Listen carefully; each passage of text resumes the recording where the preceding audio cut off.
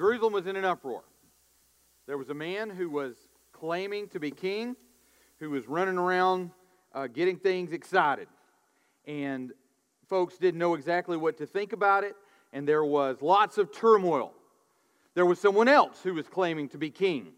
And so he had thrown a party and had all of his buddies who were going to support him in Jerusalem. And David decided to bring the first man who thought that he was King Solomon and bring him and put him on the equivalent in that time of Air Force One, a donkey, and lead him through the gates of Jerusalem to signify that this is the king.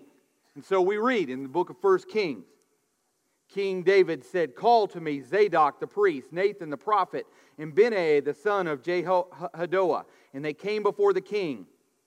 And the king said to them, "Take with you the servants of your Lord, and have Solomon my son ride on my own donkey, and bring him down to Gihon. And let Zadok the priest and Nathan the prophet there anoint him king over Israel. And then blow the trumpet and say, 'Long live King Solomon.'"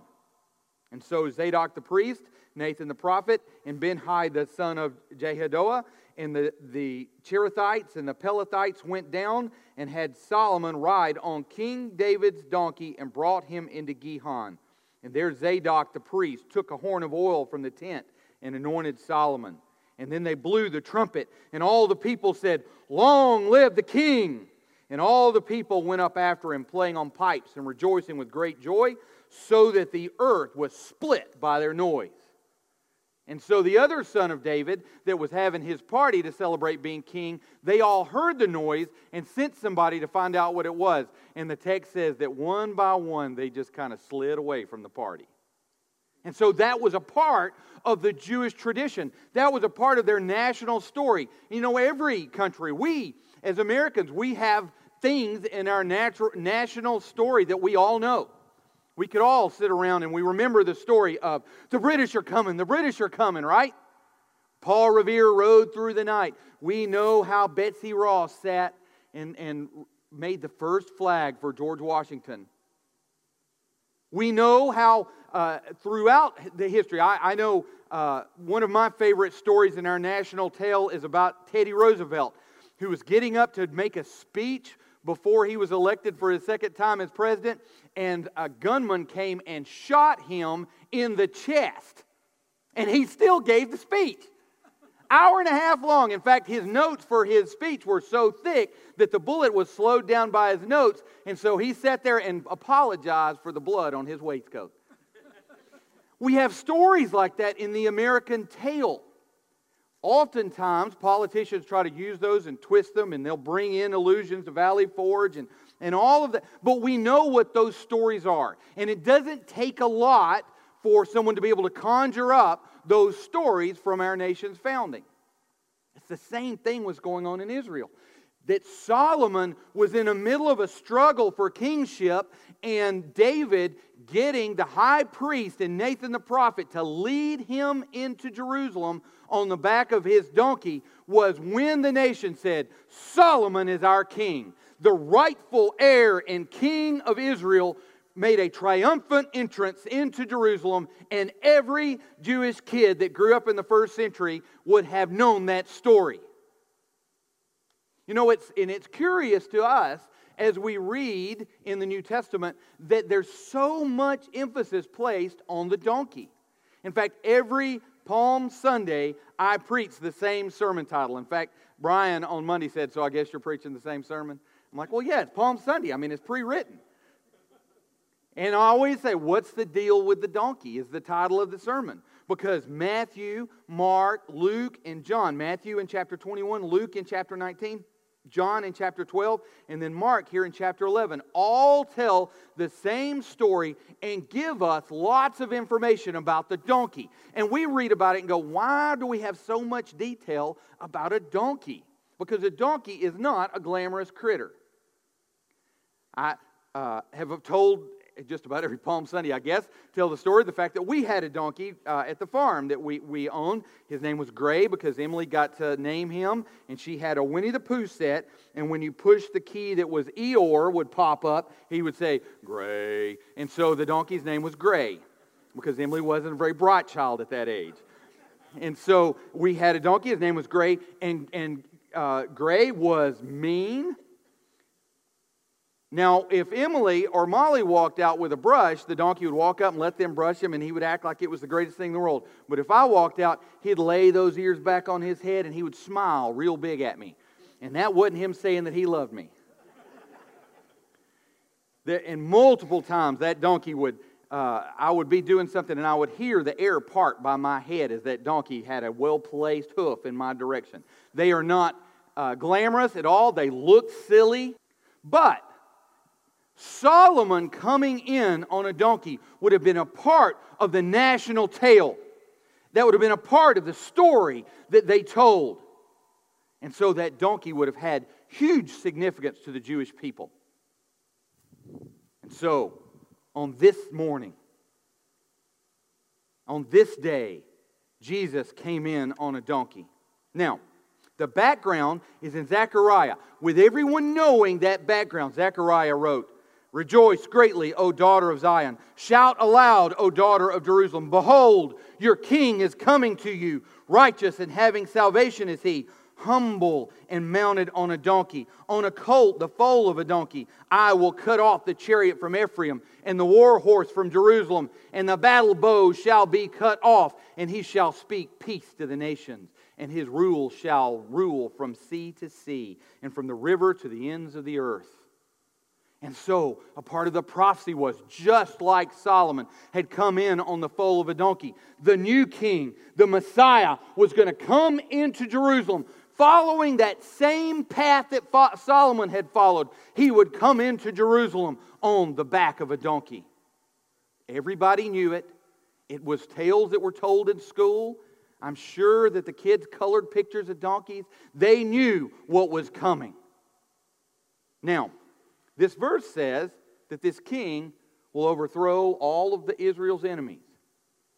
Everybody in that crowd thought that what Jesus was bringing was going to be victory over the Romans that were oppressing them, over all of their enemies all around. Israel was literally at a crossing point where nations had fought across her land for millennia.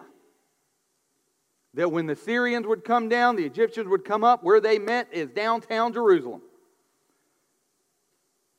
And they needed a king that could be victor over all the enemies all around them. This verse in Zechariah says that that's the case. The battle bows cut off. His rule shall be from sea to sea and from the rivers to the end of the earth. But prophecies are rarely fulfilled the way we think they are. You know, the same thing had happened in that temple that Jesus would be headed toward. That tomorrow, where he would tump over the tables and he would cast out the money changers. That temple, you know, it replaced the temple that first king that we heard about, Solomon, had built. He built a temple that was spectacular. It was beautiful. As you walked up to that temple, it had a huge bronze. In fact, they didn't call it a bowl, they called it a sea. It was so big. And this bronze sea sat on the back of oxen that were bronze. It was just overpowering in its appearance. Solomon had built a temple that was filled with gold and marble. The beauty of that temple was unsurpassed. So much so that when the Israelites, knowing that God had warned them, knowing that God had said to them, if you don't obey me, I will destroy you. They thought, well, the temple of God, God's never going to destroy his temple. And he did. God did what he said he would do. And that temple was destroyed. Later, as the new temple foundations were being laid, we read, but many of the priests and Levites and heads of fathers' houses, old men who had seen the first house, wept with a loud voice when they saw the foundation of this house being laid. though many shouted aloud for joy, so that the people couldn't distinguish between the sound of the joyful shout from the sound of the people's weeping. For the people shouted with a great shout, and the sound was heard from far away. That old temple was desolated, and this new temple is being built. And the old men who remembered the beauty of the old temple, when they saw how pathetic this new temple was going to be, they cried. Can't even approach Solomon's temple. But the new men, the young men, the men who hadn't seen that old temple, they were just excited that God was going to do something, and so they shouted for joy. And one of the most pathetic scenes we have painted in the Bible is the sound of joy and the sound of weeping mingling so that you couldn't distinguish the two. Haggai, a prophet, wanted to tell them to keep building, and so he prophesied, "For thus says the Lord of hosts, yet once more in a little while I will shake out the heavens and the earth and the sea and the dry land, and I will shake out all nations so that the treasure of all nations shall come in, and I will fill this house, the new temple, with glory, says the Lord of hosts. The latter glory of this house shall be greater than the former, says the Lord of hosts. And in this place I will give peace, declares the Lord of hosts." Now they thought that this prophecy meant that the new temple was going to be built up and it was going to be more magnificent than Solomon's.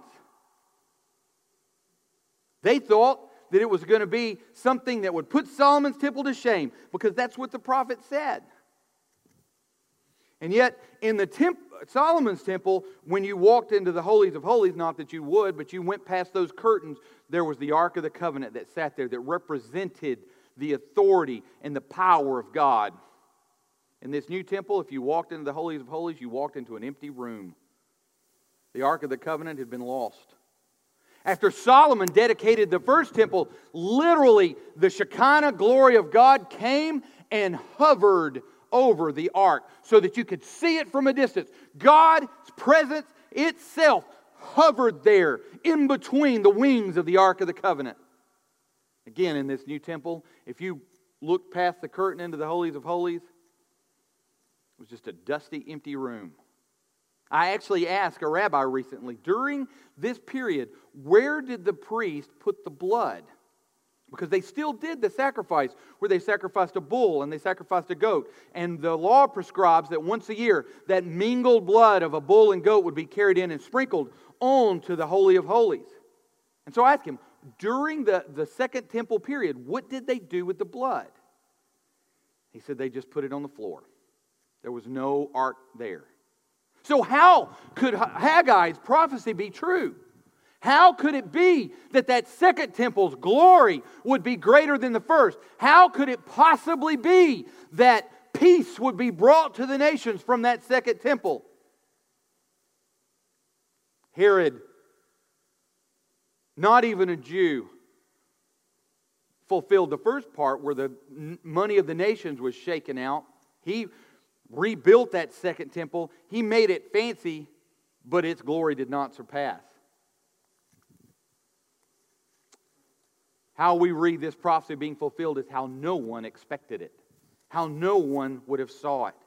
In Luke chapter 2, we read, "Now there was a man in Jerusalem whose name was Simeon. And this man was righteous and devout, waiting for the consolation of Israel. And the Holy Spirit was on him. And it had been revealed to him by the Holy Spirit that he would not see death until he had seen the Lord's Christ. He came in the Spirit into the temple. And when the parents brought the child Jesus to do for him according to the custom of the law, he took him up in his arms and said, 'Lord, now you are letting your servant depart in peace according to your words. For my eyes have seen your salvation, and you have prepared in the presence of all people a light for the revelation to the Gentiles and for the glory of your people Israel.' Where before God's Shekinah glory came in and was only accessible by the high priest once a year, now the glory of God came in the form of a baby that was accessible to us all. Now God's glory, God Himself, was in the form of a man that we could see and touch, that could be tempted in every way just like us. So into this second temple came God's glory, much more because it was accessible. And He would come in and bring peace. Not just the absence of war, but He and He alone can bring peace to the storms that trouble your life. He can bring peace in a way that no warrior king ever could. I've stood in hospital rooms as people went to meet their Maker, and that peace washed over them. I've been at accident scenes and prayed for people and watched that peace crash into the moment. I sat in funeral homes as people wept and seen the comfort of God waft across the room. Jesus brings peace like no other. And God's glory came in a way that no one expected. And so when this king came into Jerusalem, it happened like no one expected. It happened the way it was prophesied, but not in the way they expected, because he came not to defeat Rome. He came to defeat death, and he came to defeat sin, and he came to defeat our own arrogance and uplifted fist into the face of God. He came to bring real victory and real peace.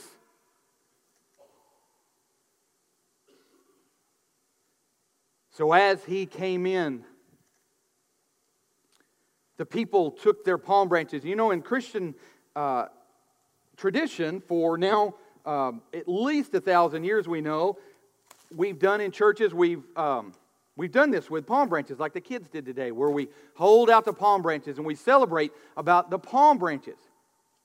And they took the palm branches after they shook them in the air and said, Hosanna, Hosanna, blessed is he who comes in the name of the Lord. And they laid it out to make his path smooth. And so we celebrate this day with palm branches. In fact, I went to Lowe's yesterday to buy the palm trees that we could cut the branches off of for the kids to bring in here. And there were 2 palm trees in that whole store. It's like every Baptist church in Etowah County had realized at the last minute, oh wow, we got to get some palm trees. But what the Pharisees were upset about weren't the palm branches. The Pharisees were upset about what people said. They were proclaiming, just like Solomon had been proclaimed as the king. They were proclaiming that he was the king. But they also said what we sang, Hosanna, Hosanna. Blessed is he who comes in the name of the Lord. And that word Hosanna in Jewish liturgy means God save us. And they, as they shouted that, were proclaiming Jesus' kingship and the fact that he brought salvation in his hand. And the Pharisees said, shut these people up. And Jesus said, if they don't cry out, even the rocks would cry out. Because this had been prophesied. This had been foretold. And God always does what he says he would do. Brian and I were laughing as we were talking about this, how just about every worship leader I've ever read has at some point or the other said, y'all need to, when we're having those kind of Sunday mornings when nobody's singing, y'all need to sing, because if you don't, then even the rocks are going to cry out. You ever heard a song guy say that? Those music guys love to go to that one. And we preachers have our own that we go to, I can assure you that as well. But what Jesus wasn't saying that at just any time. He was saying on this day that was prophesied, that when the king came in, there would be shouting out, that if the people held their voice, God would make the rocks cry out, because God always does what he said he would do. God always fulfills his prophecy. And so on that day, the people shouted out just like had been prophesied, and they proclaimed that he was king and that he was the salvation of God. They shouted out, blessed is the king who comes in the name of the Lord. Hosanna, Hosanna, Hosanna. That's not a phrase that was just pulled out of the air. That's not something that we hadn't seen before, or that the kids in first century Jerusalem hadn't had on their coloring sheets. In Psalm 118, we read, the Lord is my strength and my song. He has become my salvation. Glad songs of salvation are in the tents of the righteous. The right hand of the Lord does valiantly. The right hand of the Lord exalts. The right hand of the Lord does valiantly. I shall not die, but I shall live and recount the deeds of the Lord. Open to me the gates of righteousness, that I may enter through them and give thanks to the Lord. This is the gate of the Lord, that the righteous shall enter through. The stone that the builder has rejected has become the cornerstone. This is the Lord's doing. It is marvelous in our eyes. This is the day that the Lord has made. Let us rejoice and be glad in it. Does that sound familiar? That's the day. Today, the day that we celebrate. That's the day that the psalmist is talking about that God made. We should rejoice because that's the day that Jesus was the first proclaimed king. Remember how in Jesus' ministry he kept saying, the kingdom of God is at hand. The kingdom of God is coming. Repent, John said, for the kingdom of God is at hand. It's at the door. All of them were prophesying what was coming, and it came on that day. That was the first day of the kingdom of God, as the people of Israel said, blessed is he who comes in the name of the Lord. I don't know what would have happened with human history had what they cried that day been the final word, had they made Jesus king, had Jerusalem accepted its rightful heir. I don't know. But we know that they didn't. And that even as Jesus was coming in, fulfilling prophecy on the back of a donkey, there were other leaders in the church, in the place that were plotting. This man must die. God Himself came among humanity. And we beheld Him and said, kill it.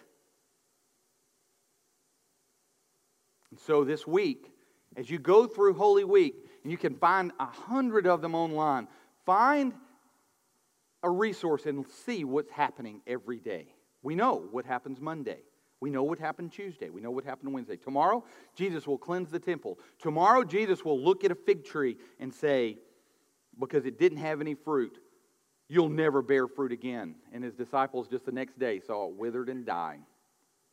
We know what Jesus would go through. And we know that on Maundy Thursday, just 5 days from today, that Jesus would be in that upper room with His disciples. They would celebrate the Passover.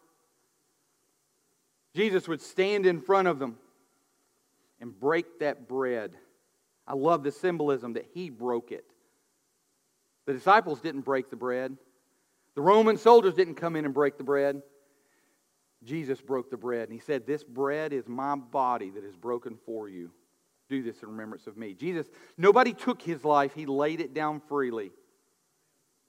He took up that wine and He said, this is my blood, which represents the new covenant. Do this as often as you drink it in remembrance of me.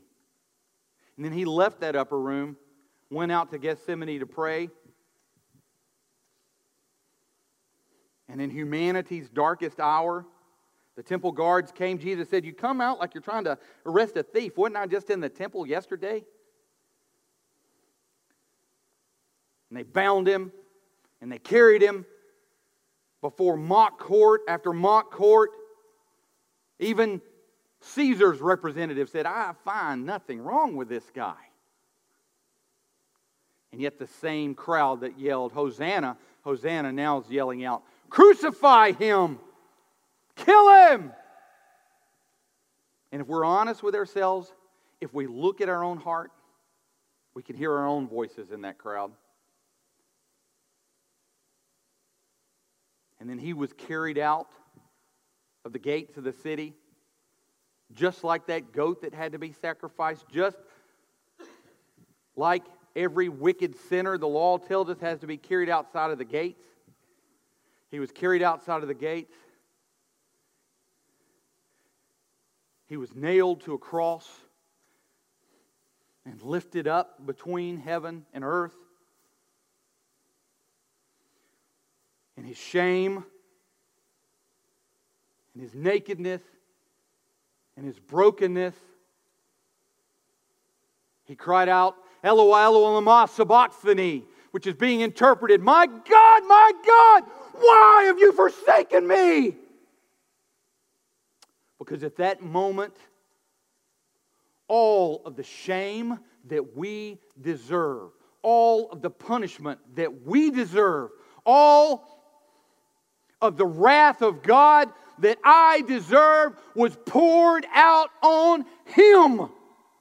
And He took it in my place. Instead of me, it was Him on the cross. And at that moment, Jesus was treated by the Father like a rapist, like a liar, like a thief, like a twisted, broken politician, like some loser with pornography on his computer. He was treated like the most vile, wicked of sinners that there were by the Father. And he hung there. And he took it. And he drained the cup of the wrath of God.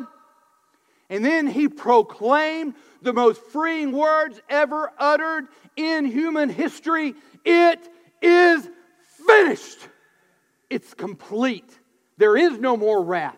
There is no more punishment. There is no more shame. So if you've depended on the work that Jesus did on the cross, don't you dare pick that wrath back up, because He took it all.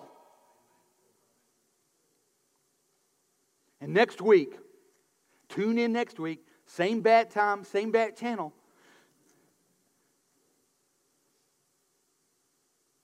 This week we had a dear brother, a man who was the Sunday school director in this church for years, who most of you know and love, David Willingham, pass away. I'm going to leave here and go do his funeral. And some funerals are really hard to do. I think I've shared with you guys at one point or the other, just over the course of my ministry, you end up doing funerals where people are mean, you do funerals where people were nasty, and you can't say that, right, during the funeral. Sometimes you want to. And then some funerals are easy. David and I had multiple conversations over the course of the last year or so about what he wanted me to say at his funeral. He wrote his own funeral. But because he trusted fully in what Jesus did on the cross, I can say with all assurance, I can point to that casket and say, that ain't David. That last Wednesday night, late in the evening, that when David died, it was not him just going into some blackness. In fact, Paul said that we see through a glass darkly, murkily. We don't quite see what's going on in the spirit realm and what's going on around us. And all of a sudden, David's eyes were opened. He could see for the first time in his existence. The Bible tells us in the story of the rich man and Lazarus that when Lazarus died, the angels were there to carry him into Abraham's bosom. That when David opened his eyes and saw with his new spiritual eyes, he had some angels there that said, come on, let's go home. And that is going to be buried in weakness will be raised in power. That will be buried in dishonor will be raised in honor. And why that can happen is because the greatest enemy that we have, an enemy that will defeat us all, every person in this room will go up against death at some point in your life. Every person in this room at some point will breathe your last breath. Your old heart will give its last twitch. It will be over. But because Jesus died on that cross, and because, I'm going to go ahead and tell the punchline, 3 days later, He got up out of that grave. He fulfilled the prophecy, and the greatest enemy that mankind has ever faced was defeated. And now He's a defeated foe. Death has no power over us.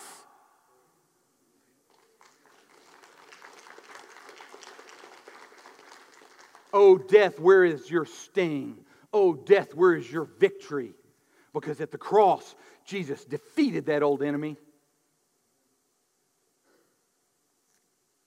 And so He came in. Jesus came into this city triumphant. And the prophecy was twisted. Our expectations, I should say, was twisted. We thought He was just coming to defeat a Roman foe. They thought that He was just coming to defeat the problems that they had around Him. Little did they know that when Jesus would be finished, He would defeat death and hell itself. Lord, as we come before You this morning, celebrating that this is the day that the Lord has made, oh God, help us rejoice and be glad in it. Help us to look to this day Lord, when we're down and it seems like everything's gone wrong, God, I pray that you would help us to look to this day when Jesus began the march that would allow Him to triumph over our worst enemies. God, I pray that this day would be sweet in our thoughts and in our mind. And God, I pray that we as believers in the resurrected Christ would remember this day. In Jesus' name we pray. Amen.